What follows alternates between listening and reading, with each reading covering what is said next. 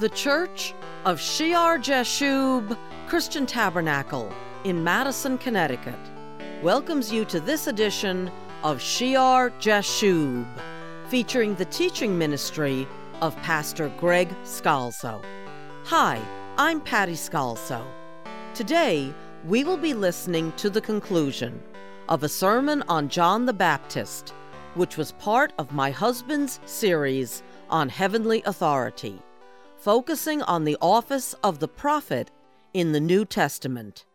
When we left off, Pastor was reading from Matthew chapter 11, when John, from prison, sends two of his disciples to Jesus. At the end of the sermon, I will be giving you information on how you can receive a special audio CD offer on Christian marriage. Here is Pastor Greg.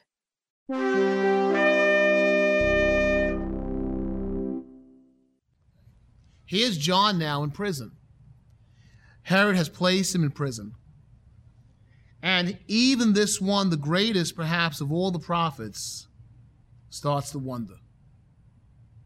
The flesh comes in. The prison is probably very dark. It's not like our prisons today, very dank. The food is probably very little. The conditions are probably horrendous. The smell is terrible.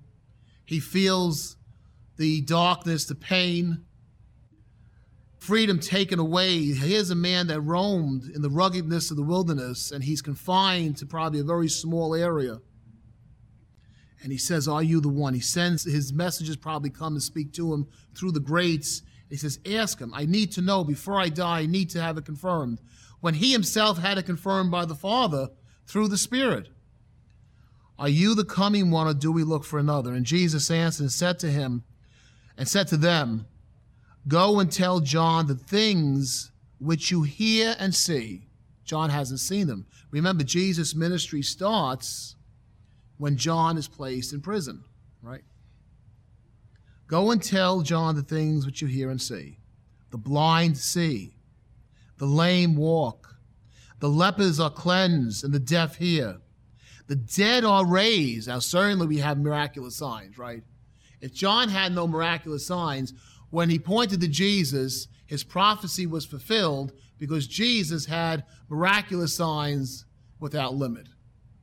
The lame walk, the blind see, the lepers are cleansed, the deaf hear, the dead are raised, and the poor have the gospel preached to them.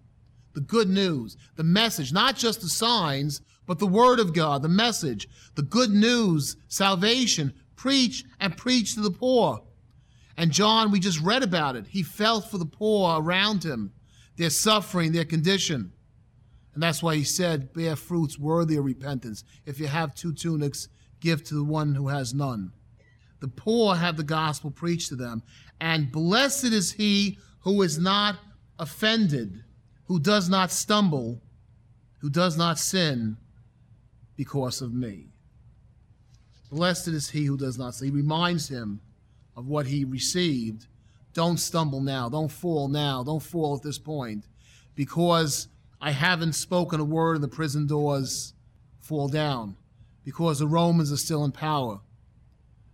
Be peaceful and know that your message is true and salvation is coming, and people are having health problems healed, soul problems healed. The Spirit of God is proclaiming the gospel. The dead are being raised.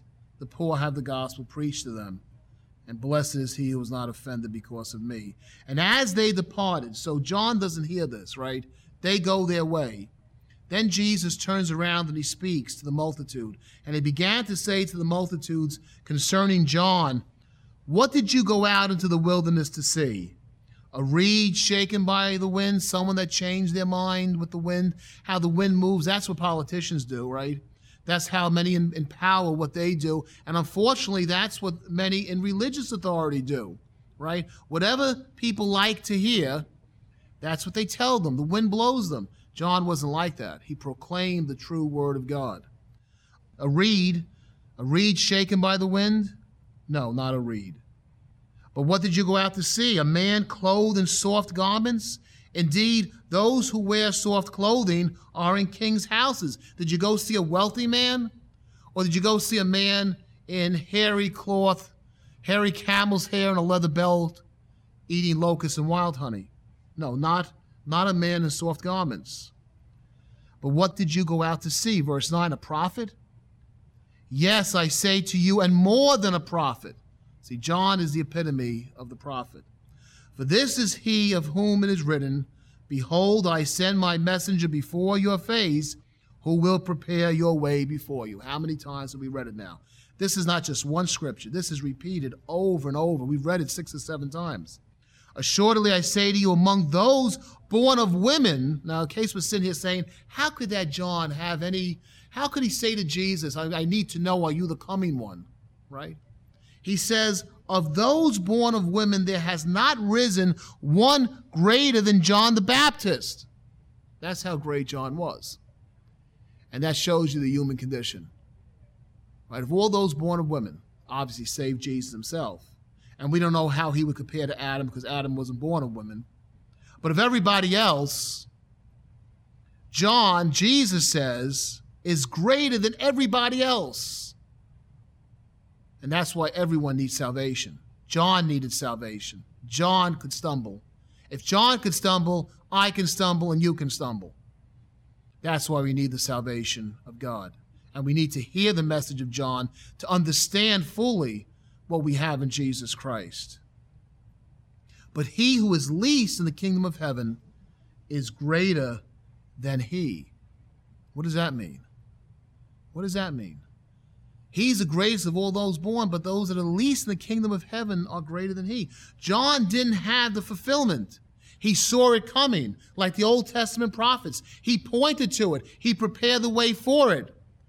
But when we sinners, the worst sinners, accept Jesus Christ as Lord and receive the Holy Spirit in a new way, not just to prophesy, but in a life-changing way, the least of us become greater than he.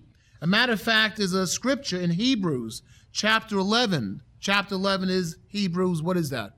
That's the hall of faith, right? All the great people of faith of the Old Testament. You probably could take John and add him to that chapter as the final people he's given to bring his message.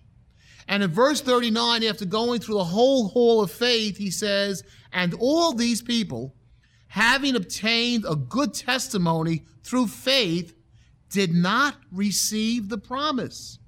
Abraham, David, Isaiah, they didn't have the promise.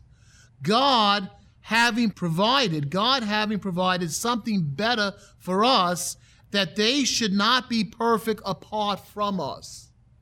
They come in, obviously, right?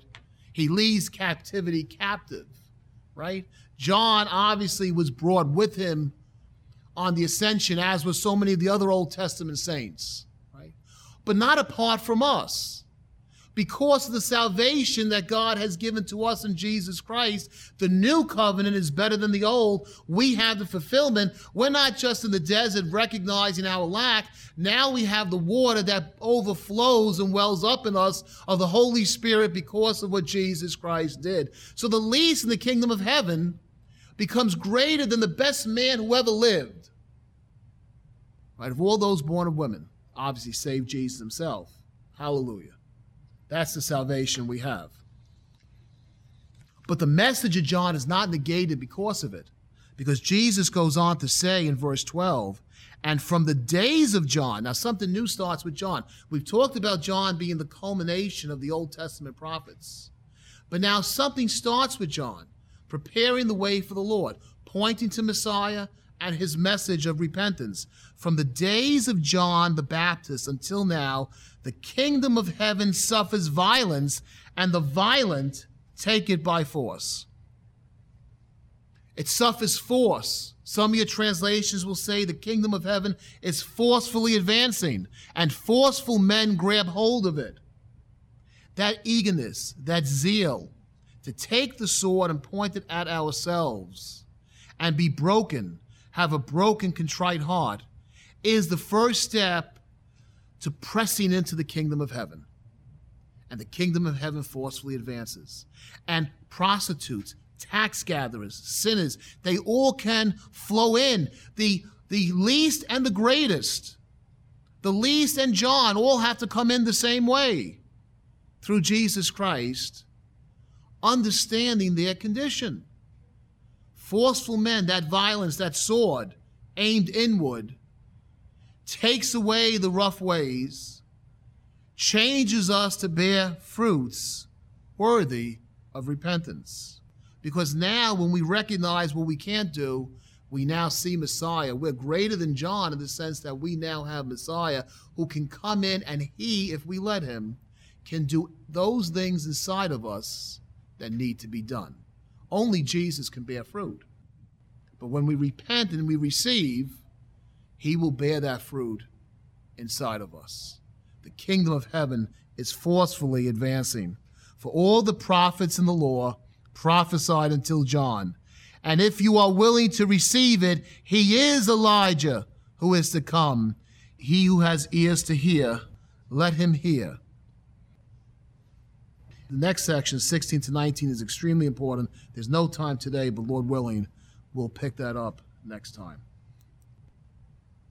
Heavenly Father, we thank you for your word. And Father, we pray that that message of repentance, of forcefully taking away the stones and eagerly, zealously seeking the salvation in Jesus Christ and praying, Lord, save me. Lord Jesus, change me. Lord, remove the stones. Make the crooked ways straight. Lord, let me not think so low of myself that I don't come to you, and let me not think so high of myself that I don't recognize the need for you. Lord Jesus, you can do all things, and you can bring water into the desert, and the desert can blossom, and the trees can grow and bear fruit, and the promised land can be restored. And we thank you for that in your name, Lord Jesus. Amen and amen. As our gift to you for a donation of $35 or more to the church, we are happy to be able to send out Pastor Greg Scalzo's 6-audio CD set on Christian marriage. The male-female relationship is too often contentious and misunderstood. Divorce rates surge, even among Christians, as marriage suffers an assault today as never before from the social engineers and the empty cultural norms. In the 4 sermons, Walking Together, Pastor Greg presents the scriptural principles needed for your marriage to not only survive, but prosper with the holy joy that God planned for it. And we are also including the 2-sermon set on the valiant Christian man. All 6 audio CDs will be mailed to you when you make your donation of $35 or more on our church website at www.shearjashub.org. That's SHEAR-JASHUB.org. Look for Offer 101, where you will be directed to a secure PayPal page. Or you can mail a check to Shear Jashub Christian Tabernacle, P.O. Box 518, Branford, Connecticut 06405, and mention Offer 101. Please join us next time for Shear Jashub.